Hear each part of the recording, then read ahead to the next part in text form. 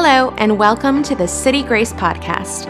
We're so happy you've decided to join us today as we learn how amazing it is to follow Jesus. Enjoy the message. I'm excited to continue today our series that we've been doing for quite a while now, actually, looking at Jesus Christ, looking at his life, his public ministry. It's amazing to me. 3 short years was his public ministry, and yet he has absolutely changed the course of human history. And so I hope this has been a blessing to you. And if you've missed any of our earlier messages, you can catch those obviously on the podcast or through the church app. But in opening today, I wanted to, really today's message it's geared towards kind of the church or anyone that wants to be a Jesus follower, kind of like understanding what Jesus called us to do. And I think that was a big reason for getting into this message series, was just, what did Jesus come to do? What did he come to present to the world? What did he come to offer to us? And what does it mean for us if we accept and embrace what he came to give? And I think for every Jesus follower, for every generation of Jesus followers, or what we call the church, I think there's actually, and I don't want to be overly dramatic here in what I'm saying, but follow along with me just for a second. I think there's a danger in belonging really to any organization or any cause or any movement or even to the church. And that danger is that when an organization or a movement or a cause does some great things, some incredible things, and just, blesses the world around it and that kind of thing, you tend to love that organization, so you start supporting that organization. You start, kind of serving that organization and even at times, defending that organization. But there's a danger in that, and here's the danger. It's very simply that the organization can actually become more important than the cause for which the organization was created.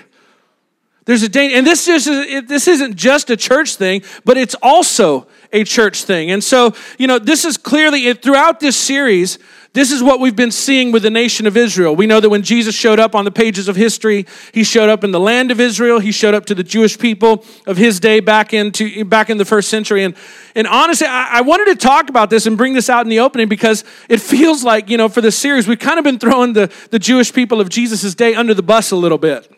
We've kind of been, dogging them a little bit and not intentionally, not, being overly critical or anything like that. But I think that the danger that the trap that they had fallen into is the same danger that we face even as the current generation of the church. And what had happened with the nation of Israel is that God had chosen them to be his special people. But it was for the sake of all the other peoples. He had chosen them and rescued them, and then he had constituted them as a nation, and then he gave them these instructions, this Old Testament law. And then what happened is that Israel started thinking, well, hey, since we're God's chosen people, since he cared enough to rescue us and then to constitute us and then, to instruct us with these laws, then God must love us more than God loves everybody else. That's kind of the trap they had fallen into. And so they kind of, their mission and their reason for existence kind of changed. Instead of existing for the world around them, they really began to exist to serve themselves. They cared more about their national identity. They cared more about, I'm going to make up a word here, they cared more about their usness. It's about us, right? And the thing was, even within the nation of Israel, it got even more acute. The religious leaders of the day, they thought themselves even a step above the people, the regular common people of Israel. And so, since God has chosen us to lead the chosen people, well, then God must really, really, really love us. And what happened is it was offensive. And it was off-putting. And instead of impacting their world and drawing their world back to the Creator, they ended up turning everybody away from the Creator. And that was kind of Jesus' biggest condemnation when he showed up on the scene. When he showed up on the scene, his biggest argument, his biggest, words and harshest words, rather, were for the super religious of his day. And he told the religious leaders, he said, hey, you've shut the door to the kingdom of God, this work of God where God rules. You've shut the door to that work and you won't go in yourself. And because you won't go in, you're actually blocking everybody else from going in. Anybody ever had somebody stopped at a green light checking their phone? Yeah, you won't go through the light and you won't let anybody else go through the light.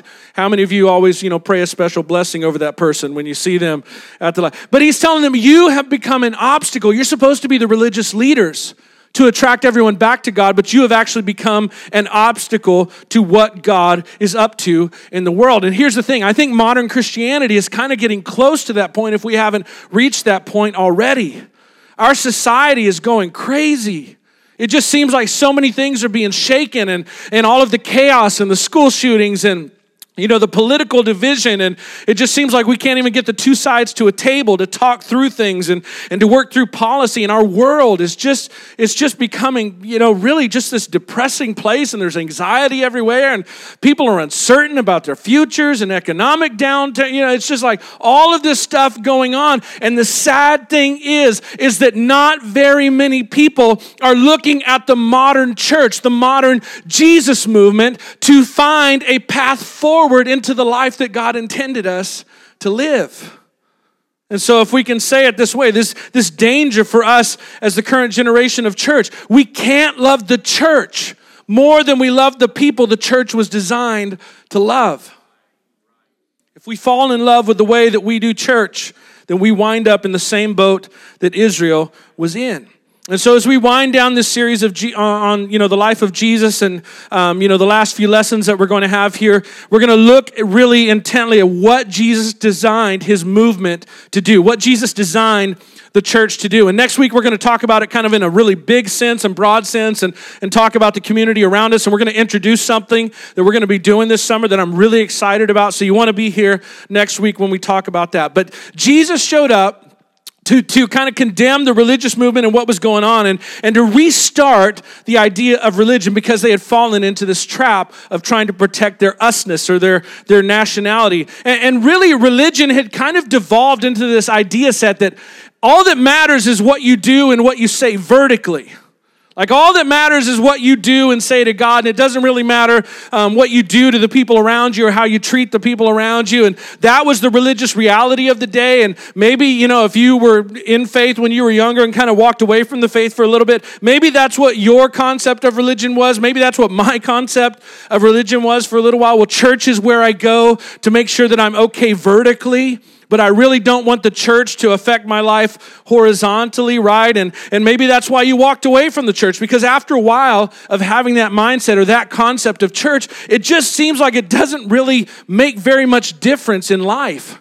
It doesn't really seem like church has very much real life application, right? It doesn't affect my job. It doesn't affect my marriage or my relationships. And so Jesus came on the scene, and essentially what we looked at last week, we come away with the idea that Jesus said, hey, you actually know and you actually prove the health of your vertical relationships by how your relationships are going with the people who are around you.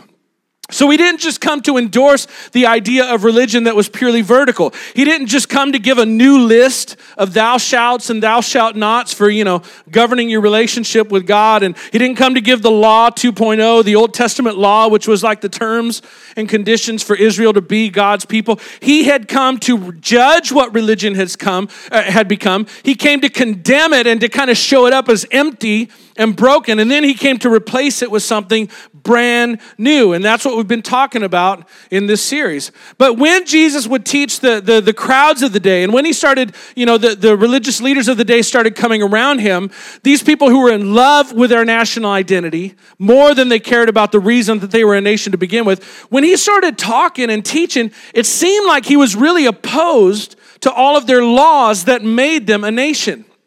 It seemed like he was against this, especially their greatest prophet who had ever lived, Moses, from back in the day. Moses was the one that had entered them into this covenant with God where they got to be God's special people. And then Moses gave them all the laws, the terms, and conditions of existing in that covenant or staying in that covenant. And when Jesus came to teach, it seemed like he was against Moses and what Moses had told them. And again, we don't get this in the first century because, we're not Jewish and we don't live under that system. But a lot of Jesus' followers of his day, they picked up on this. That, hey, what Jesus was doing was actually replacing that old system of laws. In fact, John, who was one of Jesus' closest followers, and Matthew, Mark, Luke, John, the first 4 books in the new part of your Bible, the New Testament part of your Bible, John writes about it in chapter 1, verse 17. He says, "For the law was given through Moses, but grace and truth came through Jesus Christ." Moses gave us a bunch of rules and thou shalt and thou shalt nots. But Jesus gave us the grace and the truth that those rules were meant to lead us to.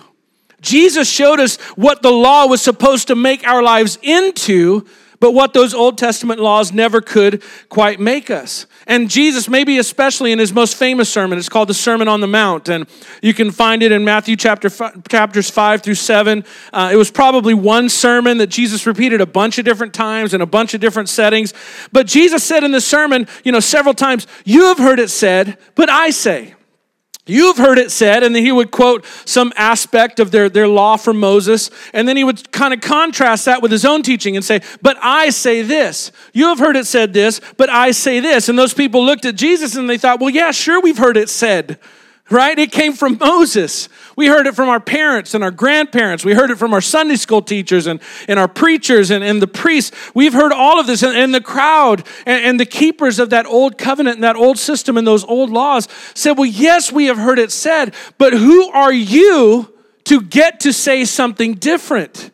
Who do you think you are, Jesus? Because you can't abolish what Moses said. And they're questions that they asked Jesus over and over again. I listed them out. I was going to share them, but it got too long. But it's all some variation of asking Jesus, who gave you the authority to say and to do something different than what Moses told us to say and do? But Jesus just would go on and he'd keep teaching and he'd keep saying, you have heard it said, but I say. The words of your religion say this, but I'm trying to show you what the words of your religion were meant to create in you. The rules of your religion say this, but I'm showing you the kind of life that the rules of your religion were meant to lead you into. And he told him one time in Matthew chapter 5, again in this famous sermon, in verse 17, do not think that I have come to abolish the law and prophets. I've not come to abolish them, but to fulfill them. And we don't use that word fulfill very much anymore. What's that mean? It means to bring into full reality.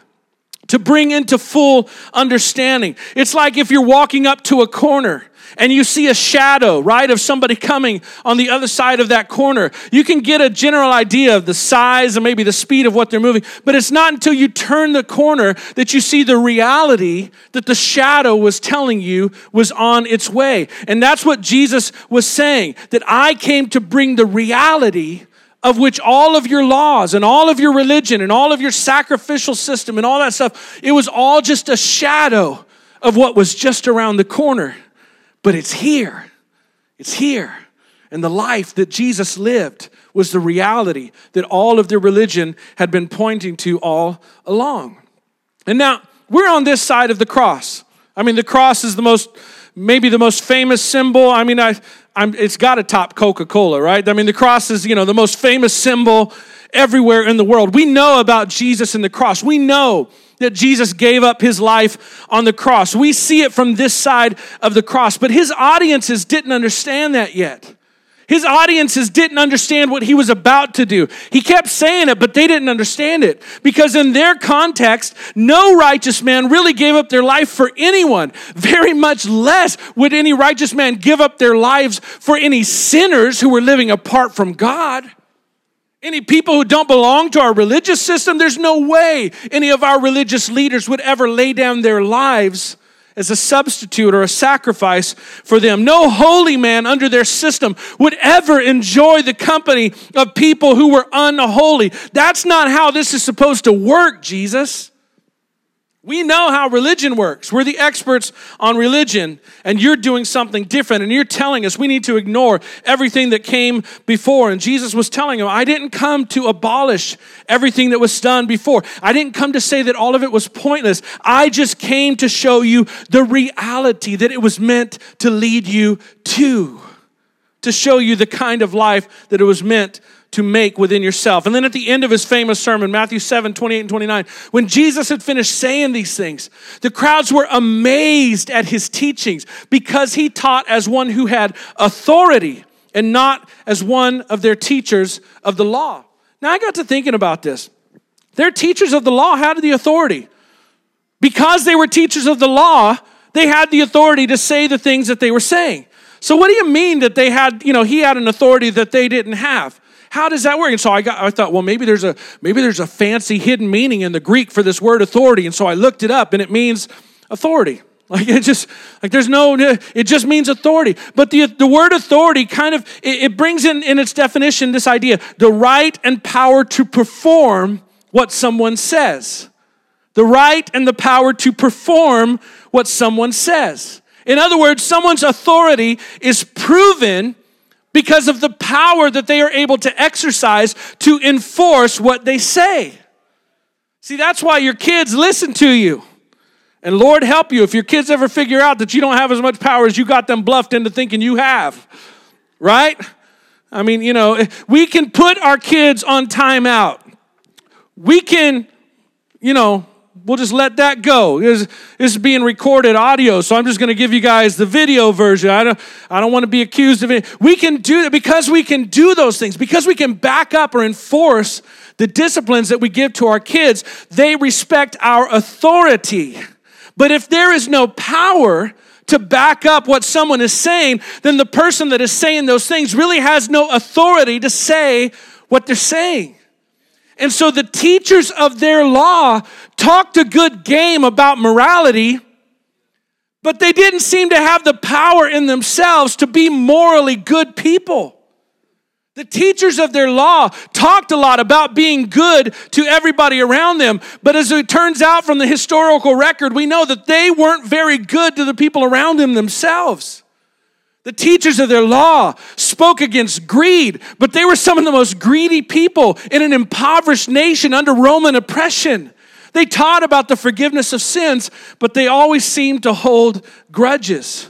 But then came Jesus.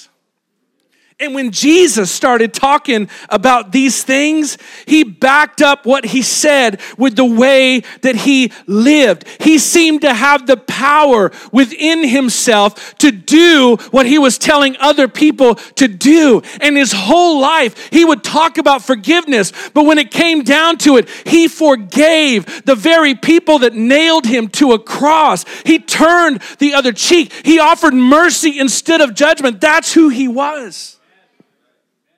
He talked about greed and he always gave. He talked about love and he loved the unlovable. There were never any rumors of impropriety with Jesus. There were never any rumors of him abusing or being a hypocrite. He seemed incorruptible. He seemed to have this power within him, like he valued something better than anything that this life could tempt him with. Come on, somebody. It's almost like the quality of his life went beyond this life. Almost like you could call it an eternal kind of life. And so Jesus taught as someone who had the authority to teach what he was teaching. Now, hands down, elbows in. Anybody know a hypocrite? Anybody here, hands down, elbows in, ever been a hypocrite? Come on, somebody. Hello, Jesus movement. Hello, 2018 church. You say you follow Jesus. This is why this is so important. This is why the new command thing is so important. This is why we have to rally around the teachings that Jesus gave us. What good is it for us to tell the people around us that God wants to forgive their sins if we won't forgive them for the wrongs that they do to us? What good is it for us to tell the wealthy in our society to stop being greedy when everything that comes to us, we end up spending on us? Got quiet in here. What good is it for the church and Christians to stand on a soapbox and condemn everybody for being sexually immoral, but our marriage is on the rocks? And husbands don't value their wives, and wives don't value and treasure their husbands. We forfeit the authority to teach these things. We have no power to back up what we are saying if we don't live as Jesus taught us to live, if we don't love as Jesus taught us to love. And that's where we landed on last week. Jesus told his followers, as I have loved you, so you must. You must love one another. And then he walked up a hill and laid down his life for the people around him. See, People can argue with your ideas, but they can't argue with your life. People can argue with your philosophies, but they can't deny the peace that's in your home.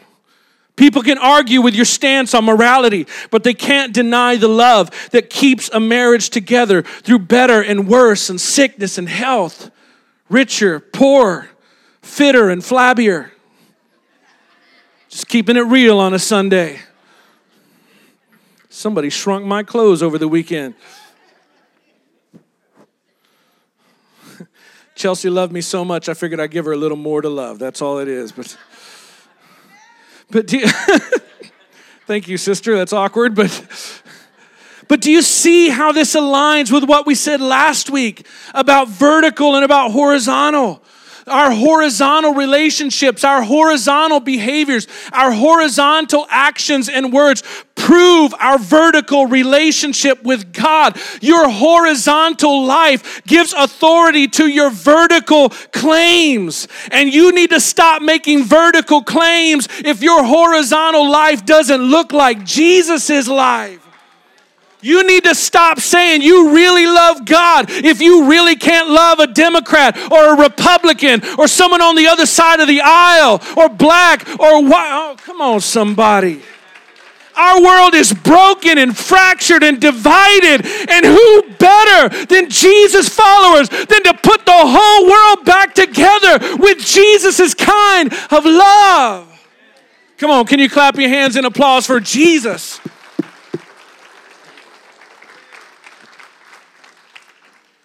See, we said this last week. Jesus' new command is way easier to remember, but it is far more demanding to live out, to behave consistently, day to day, not just as a discipline, but because you have been transformed and you look and you think and you act and you value like Jesus. But this new teaching, it seemed to go against everything that they had under their old religious system, those Jewish people of the first century. It undermined all of their religious positions of power, the priests and the Pharisees and the temple teachers. It seemed to undermine even the temple itself. And the temple was huge for them. Now, I got to talk about this for a couple of minutes because we got to understand this. When we read about the Jewish temple, we kind of think of it in our modern context. You know, we have like churches just about on every street, especially if you live in the Bible Belt, you do have churches like on every street. And even here in California, we have churches all over the place. There are many churches, but there were not many temples. There was only one Jewish temple, and it was the place where heaven and earth overlapped and intersected. The Jewish people worship the one living creator God. And God, we know, lives in heaven, in the heavenly realm. And we live on earth and in the earthly realm. But there was one place on earth where heaven and earth overlapped and intersected. And it was at the temple.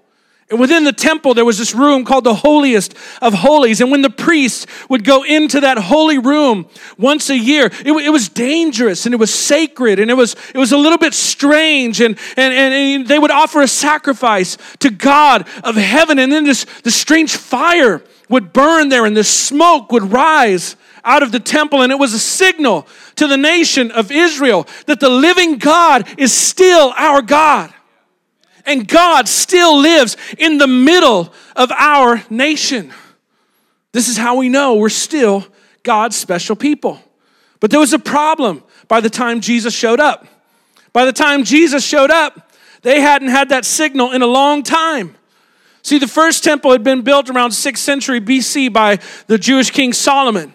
It was destroyed a few hundred years later by the kingdom of Babylon when they came, and Israel had broken the terms of their covenant with God, so God took away his protection. Babylon came in and took them off into captivity, carried off the best and the brightest of the Jewish people. That's where you get in your old, if you grew up in, around church, you went to Sunday school, maybe you heard the story about the 3 Hebrew boys in the fiery furnace, and Daniel and Shadrach, Meshach, and Abednego, and then, so they're carted off to Babylon, and their temple is just destroyed by the Babylonian Empire. And while they're in captivity to Babylon, Persia comes, and they overtake Babylon, and the Persian king, Cyrus the Great, he lets the Jews go back home. He's like, I don't know why you guys are still here. You guys can go back home. And they said, well, since we're going back home, but we're broke, how about you fund the rebuilding of our temple? And he said yes. It was an amazing thing, actually. And so he actually funded their temple. He wanted them to feel good about their regained nationality, but he didn't want them to feel that good. And so he said, you're going to rebuild your temple, but you're not going to make it as majestic and glorious as what Solomon built. You're going to build like an economy model of the temple. And so they went back to Israel and they rebuilt like an economy model of their temple. And in the Old Testament, the old part of your Bible, you can read in Ezra's document, he talks about how those that remembered the former glory, when they saw the new economy model, they wept because it just wasn't the same anymore. And then for hundreds of years, they lived with that economy model of the temple, but still no signal, no smoke, no presence of God. And finally, about 20 years before Jesus shows up on the scene, King Herod, who Rome had installed as their puppet king over that land of Israel, he comes to the Jewish people and he says, hey, I want to restore your temple to the former glory. And so they say, okay, you have our permission. And Herod begins to build the second temple, what's called the second temple. And it was absolutely amazing. This temple is built up on a mountaintop. That plaza that is there is 37 acres of cut stone used to make that plaza. Up on a hill, different gates facing different directions, cliffs on one side, the walls tower over 100 feet high in some areas. And then on that plaza, they build the second temple. You can see it right there in the middle. And here's a detail shot of that second temple. This is a model that somebody did. But to construct this temple, they made these amazing, massively cut stones. These stones, some of them were around the dimensions of about 10 feet by 15 feet by 45 feet. One single cut stone. It'd be like a stone stretching from that pillar all the way to that pillar, from this platform floor to the ceiling and coming out about this far. Imagine if this whole platform was one big stone weighing over 500 tons.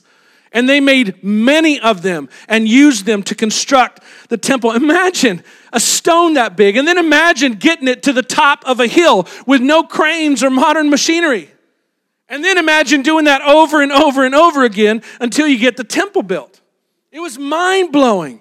It was amazing. The sun would sparkle off all the gold and everything, and it would shine bright in the middle of the desert. And, it's mind-blowing today, but you can imagine in the first century world, imagine how what kind of an impression that must have given them. Imagine the awe and the wonder of that amazing temple that was the center of their national life.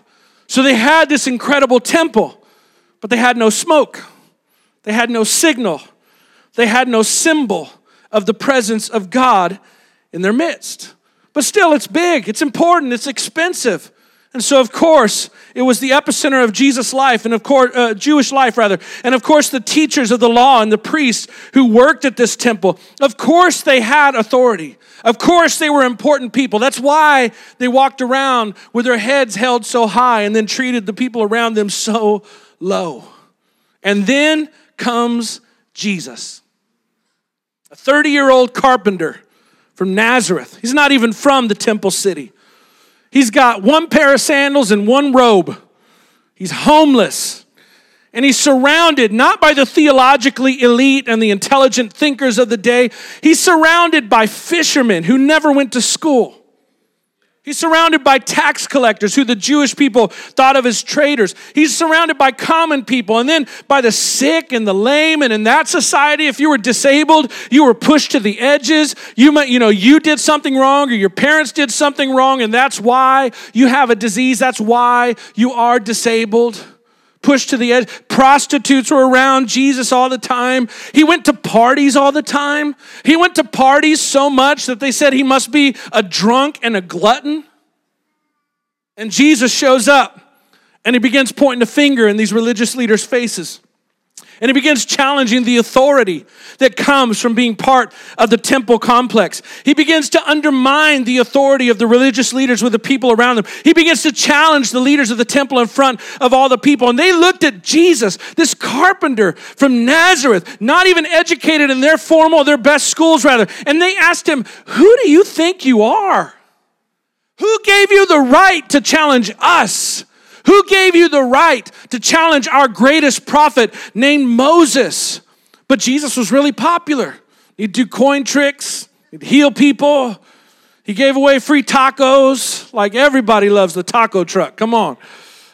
It wasn't tacos yet, but, he gave away free food. And so he was gaining this popularity and had huge crowds following him. And so they would follow Jesus around and they'd listen to his teachings and they'd try and trap him. And we looked at that last week. They'd try and catch him in the typical hypocrisies that they all enjoyed themselves because they expected him to be just like them. But he wasn't. But they followed him around. And one time, Matthew is one of Jesus' closest followers. He was there, and he tells us in Matthew chapter 12, verse 1, at that time, Jesus went through the grain fields on the Sabbath. Now, Sabbath was a special day. You couldn't do anything on the Sabbath. But his disciples were hungry and began to pick some heads of grain and eat them. Well, you can't work on the Sabbath day. It's a sacred, holy day that you cannot work on. And we have this in the law of Moses, and it even goes before the law of Moses. You can't work on the Sabbath day, and gathering food is like work.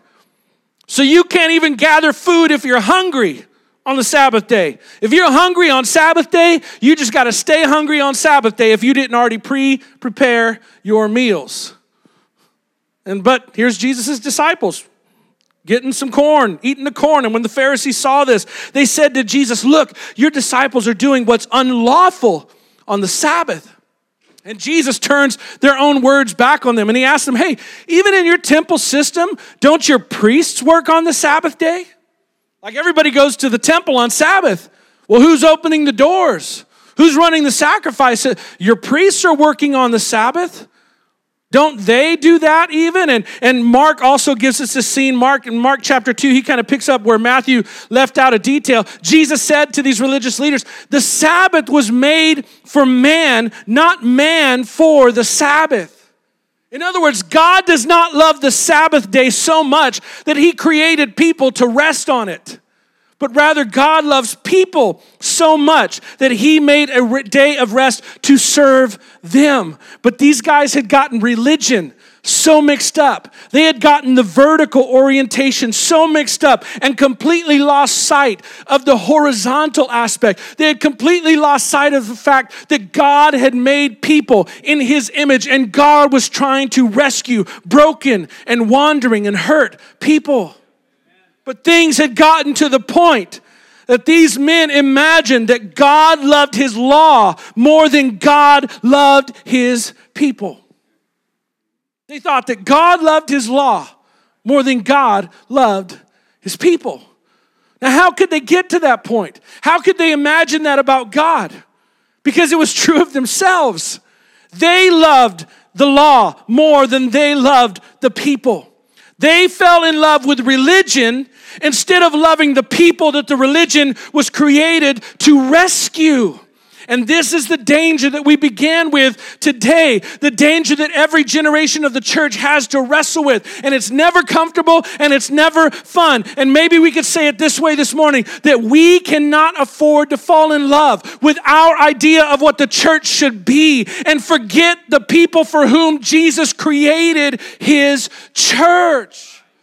Jesus is reaching for the lost and the lonely and the wounded, those that have been lied to, those that have had abuses and injustice heaped on them, and they don't know how to get out of it and they can't see a way forward. He exists for them, and because we are his church, we exist for them. Lost and broken, not home yet, far from a good Father. Sounds like a lot of us not too long ago. Thank God for his church. Thank God for a church that loves people like Jesus loves people. Amen. But jumping back to Matthew, and Jesus is asking them, hey, don't your own priests work at the temple on the Sabbath day? And they have to admit that they do. And then Jesus says something so offensive to them. And it's offensive for a couple of reasons. Because of how massively awesome and revered the temple was. And how lowly and humble and poor Jesus was. And it was offensive because it challenged their authority. And it shook the foundation of power that they claimed. And so he asked them, don't your own priests work at your temple on the Sabbath? And they said, yes, they do. And then Jesus said to them, I tell you that something greater than the temple is here. Something greater than your temple is here. Jesus, what's greater than the temple? Jesus, what's greater than stones that are 10 by 15 by 45 and weigh over 500 tons? Jesus, what's greater than an epicenter of Jewish life, a national landmark, the thing that we get our national identity from? Jesus, what's greater than the signal that God wants to live in the middle of a nation? Jesus, what's greater than this strange phenomenon that happens with the fire when God reminds us that He wants to be close to us? What's greater than a symbol? What's greater than a shadow of something that is on its way? The thing that is on its way is greater than the shadow of what's on the way. And Jesus was dropping hints to them that there is a brand new way that God wants to come close to the people. And if He stays in the building, then all the people can't get close to God. But there is something greater than the temple. And it's been on its way for a long time, but it is here. It's here. Another day, as Jesus and His disciples were leaving the temple, they're going down the long stairs and down the long hill, and as they get lower and lower, they began to be dwarfed by the massive buildings and the walls that rose over 100 feet in the air. And one of Jesus' disciples, he looks back and he's like, his mouth drops open, right? He's just in awe of everything. And Mark tells us in chapter 12, he says to Jesus, "Look, teacher, what massive stones. What magnificent buildings here." And it's just one of those things that no matter how many times you see it, it just still makes your mouth drop open and just makes you smile and shake your head and wonder, right? Like me seeing Chelsea every morning, something about my baby. It's just, there's something. Jesus, look at it. We've been here, hundreds of times maybe. And Jesus, look at these magnificent buildings. And then maybe there's even a hint in His voice because, see, He's a follower of Jesus. He's a follower of this new kingdom that Jesus is going to establish. Maybe there's even a hint that, hey, Jesus, when you get your kingdom and when you build your temple, maybe we can make something like this, Jesus. And Jesus says in verse 2 of chapter 13, "Do you see all these great buildings?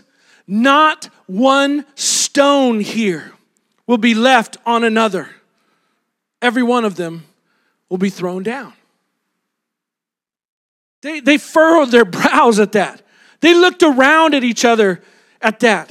Not one of these stones, as big as this platform, over 500 tons, worked on for maybe years. Years maybe in transportation, for sure months. Years in design and year in building and stacking together. Now capturing their wonder and their awe and glinting in the sunlight. Every single one of these stones that make up this temple will be thrown down.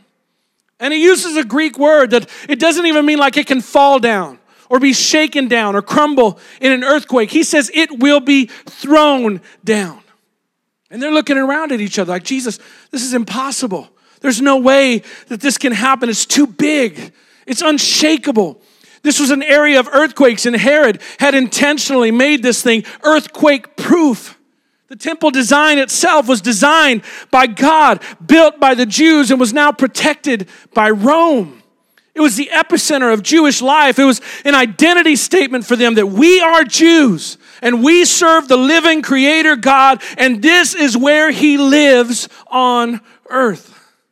Jesus, we remember you saying that you were greater than the temple, but now you're telling us that the temple is going to be demolished?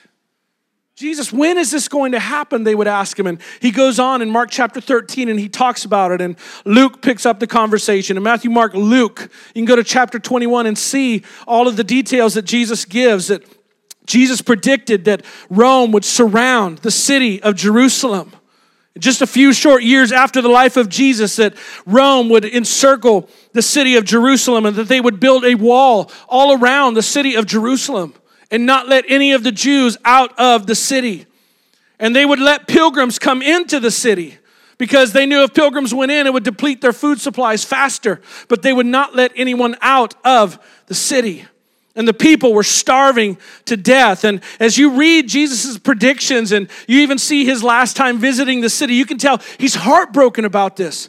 But he's warned them that if they don't change, this is what is going to happen to them. And he's disturbed about this, but he had predicted that the old covenant, the old way of living good with God, so to speak, in my vertical relationships, but treating the people around me in contempt and with war, it was all going to come to an end. And the very stones of the temple where they worshiped would be thrown down into the valley below. And 40 years after Jesus predicted that that would happen, it happened. The Jewish people did not repent as Jesus and John had told them to. They did not give up their national aspirations. They continued to hate Rome and eventually tried to revolt against Rome. And for 4 years, they fought against Rome from AD 66 to 70. And the Roman 10th Legion surrounded the city and nobody could leave. And then Vespasian, during the middle of the 4-year war, Vespasian, who was the general that started the besiegement, he went back to Rome to become the emperor. And he left his son Titus in charge to continue the siege, and the Jews within the walls of the city actually began to fight with each other. And by day they fought the Romans, and by night they would fight each other as they vied for power, as they vied for the normal kind of power that dominates and subjugates others, that puts me before we. And so they starved. And traditions and history tells us that they actually began to eat leather from their sandals and leather from their belts and would strip the leather off of their shields trying to eat. And people began to starve to death and the streets were littered with the dead. Until finally in AD 70, the Roman 10th Legion breached the walls, the second wall, and they killed everyone in the city that wasn't worth selling as a slave. And they burned the city to the ground. And they assembled the Temple Mount to that amazing plaza. And they took everything out of the temple that could be burned and they burned it.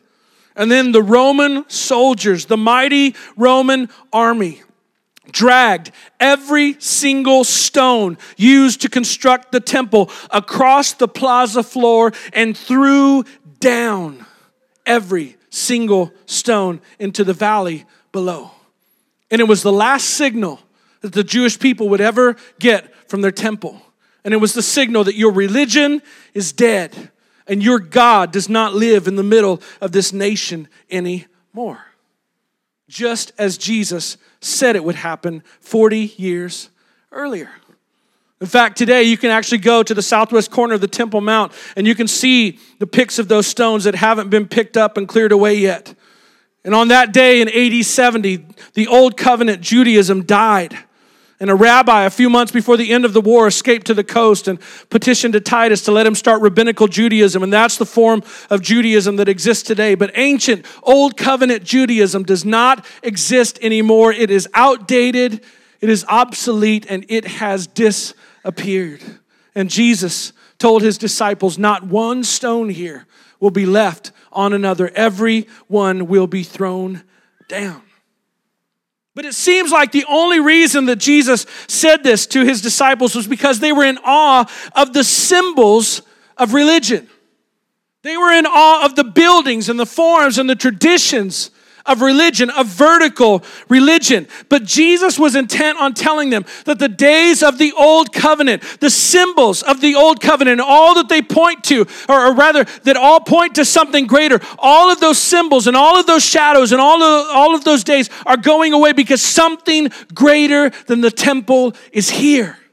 And I have come to do something brand new.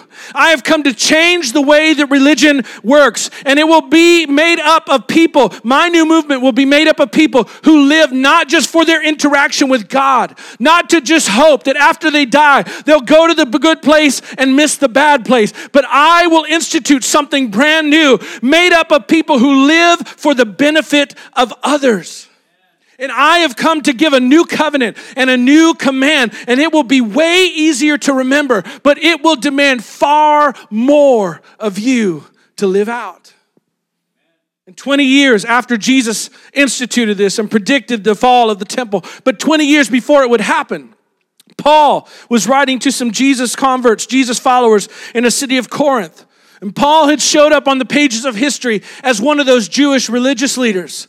He had been one of the up-and-coming keepers of the old covenant. He loved the temple, and he loved the power and the authority that the temple gave. He used it to have Christians arrested and even executed until one day Paul received forgiveness by a Jesus follower named Stephen, and it impacted him. And then Jesus, the risen Jesus, knocked Paul to the ground and gave him love and forgiveness and a chance to convert. And Paul, who was the greatest persecutor of the Jesus movement, became the greatest church starter of the Jesus movement.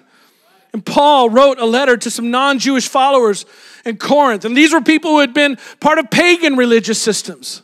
They knew about temples. They knew about religious leaders abusing their power. And Paul wrote to remind them, do you not know, he asked in 1 Corinthians chapter 6. He says, hey guys, don't you remember? Didn't we talk about this when I was with you guys? I got to remind you guys of a game changer. I got to remind you of something that Jesus instituted that was totally radical and totally brand new. Remember that under the old way, guys, the old religious system, the temple stays where the temple is. And you're only in touch with your religion. You're only in touch with your deity when you physically go to the temple. And maybe you try and take a symbol of your deity or symbol of your religion, you put it around your neck or maybe on a bracelet or paint it on your clothing, or in our days, put it on a bumper sticker. Maybe you do that, but when you are away from the temple, you are away from your God. But do you not know, guys, that your bodies are temples? That Jesus came to do something brand new?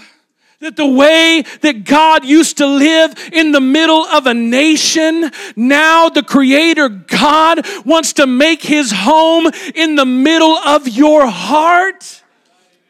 Do you not know that your bodies are temples of the Holy Spirit who is in you, that you have received from God? And he's reminding them of the new thing that Jesus came to do. He's reminding them that God is doing something way better than the old thing. He's telling them, you don't need a priest and a building to be a go-between between you and God. You are the temple now. You are made into priests and priestesses for yourself. You are the temple of God. And this is why in services like this is why we pause and we welcome in the presence of the Holy Spirit. This is why we lift our hands in places like this, and we close our eyes to try and shut out everything around us, and we try and make an invitation to God to come in and talk with us and to change us and to work on us. And it's great that it happens here. But this is another building. And God doesn't want to live in a building anymore.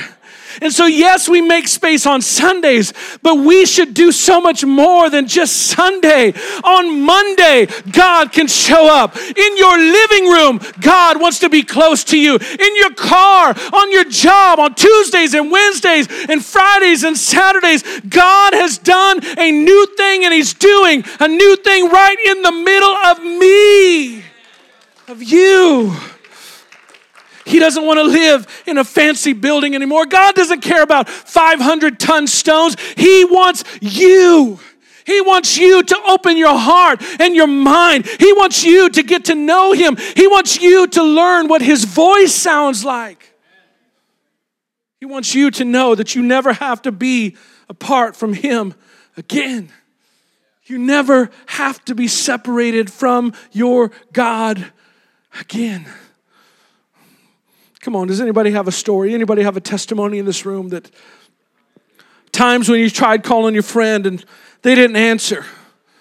Times when you were looking around for help or consolation or a counsel, and just nobody around you either was available or seemed to have the right answer. That in those moments, in moments of darkness, in moments of pain, in moments of confusion, you don't even have to wait for Sunday anymore. In those moments, you can get by yourself and you can shut out the world and you can have the presence of God available and present with you in those moments.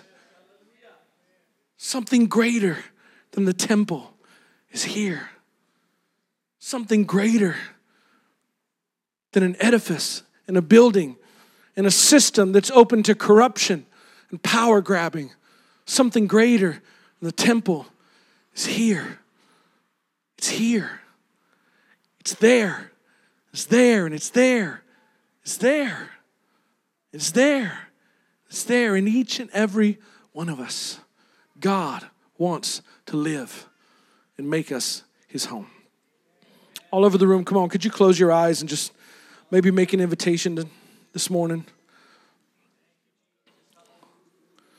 Jesus, we make an invitation this morning. Let your Spirit take up residence in our hearts. Help us to be aware of your presence, your Holy Spirit, every moment, every day of our lives. Jesus, we need you. We need you. But sometimes, just like that early temple was a little scary and a little sacred, sometimes the experience at first can feel strange, right? I mean, come on. We're real people. I'm 42 years old. I grew up in a Pentecostal church. To me, this is normal. To some of y'all, it's first few times here or whatever, you're just kind of coming around. We're weird. Come on. Raising our hands, clapping our hands, shouting out praises to our champion. And we're not at a Warriors game? How many of y'all know that tonight in Oakland, right, at Oracle Arena, Roracle, the Warriors fans going to be clapping their hands and lifting their voices and shouting when J.R. Smith runs onto the floor. It's going to be our champion won the game for us. Some of y'all don't know what I'm talking about. That was great. That was amazing. But listen, there was a new experience for humanity. There is a new way for you to interact with God. That God doesn't have to seem far off and kind of untouchable and unknowable, really. But that God wants to come so close to you. That the one who knit you together, one of the verses says in the poetry in the Old Testament, he knit you together in your mother's womb. He put you together. He knows how many teeth you have left. He knows how many hairs are on your head. And some of y'all are making that really easy for him to keep count.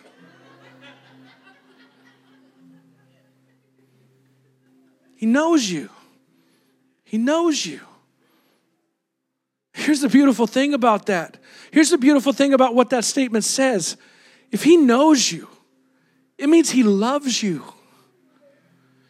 We kind of get this, like, if we were to meet, former President Obama or President Trump, or if we were to meet one of our social heroes or one of the heroes of our society, if we were to meet a Steph Curry, right, something like that, somebody great, somebody with notoriety and fame, right, we might get an autograph from them, but they would never know us.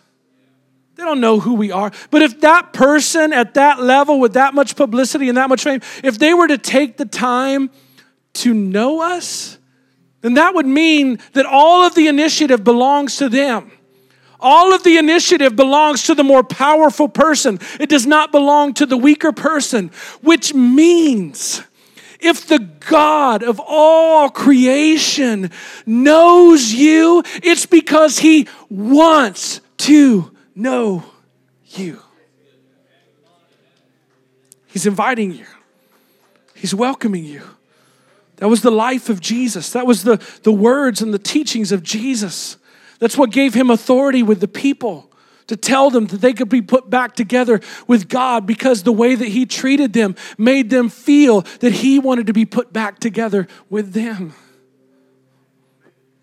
And he loves you and he knows you and he wants to live in your heart. He wants to walk with you and go to your job with you, and he wants to help your marriage, and he wants to teach you how to be the best employee you've ever been. He wants to give you wisdom and help you be the best manager. He wants to help you see the world around you with compassion and love and generosity. He wants to change the broken pictures of what it means to be human that we have, that we inherited, that we've grown up with, maybe that we've experienced ourselves, right? The broken hearts that we know just too well. And we're starting to get a little jaded, right? We're starting to build walls, right? Because it's happened more than once. And we think, well, that's just the way people are. And he's saying, no, there's a whole different way. There's a whole different way. You were created for more. And I see you. and I know you. And I want to show you the eternal kind of life. The life that is fulfilling here in this world, and then it's worthy of going beyond this world. He makes a call to all of us. Can we stand this morning in this room?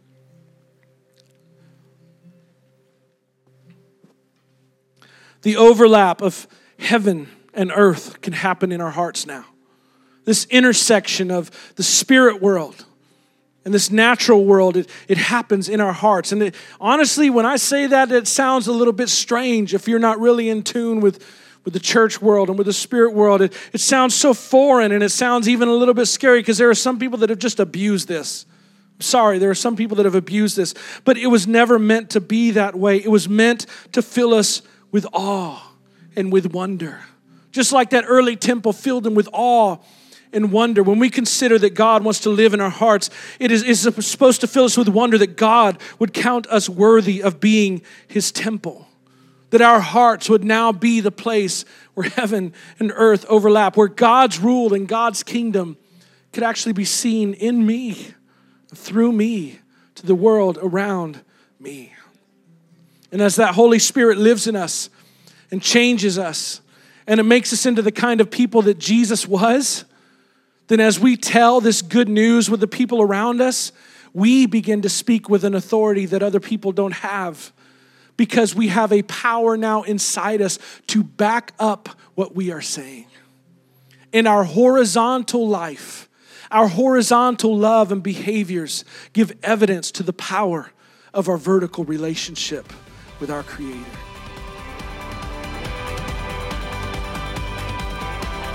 For more information about City Grace, you can find us online at citygrace.church.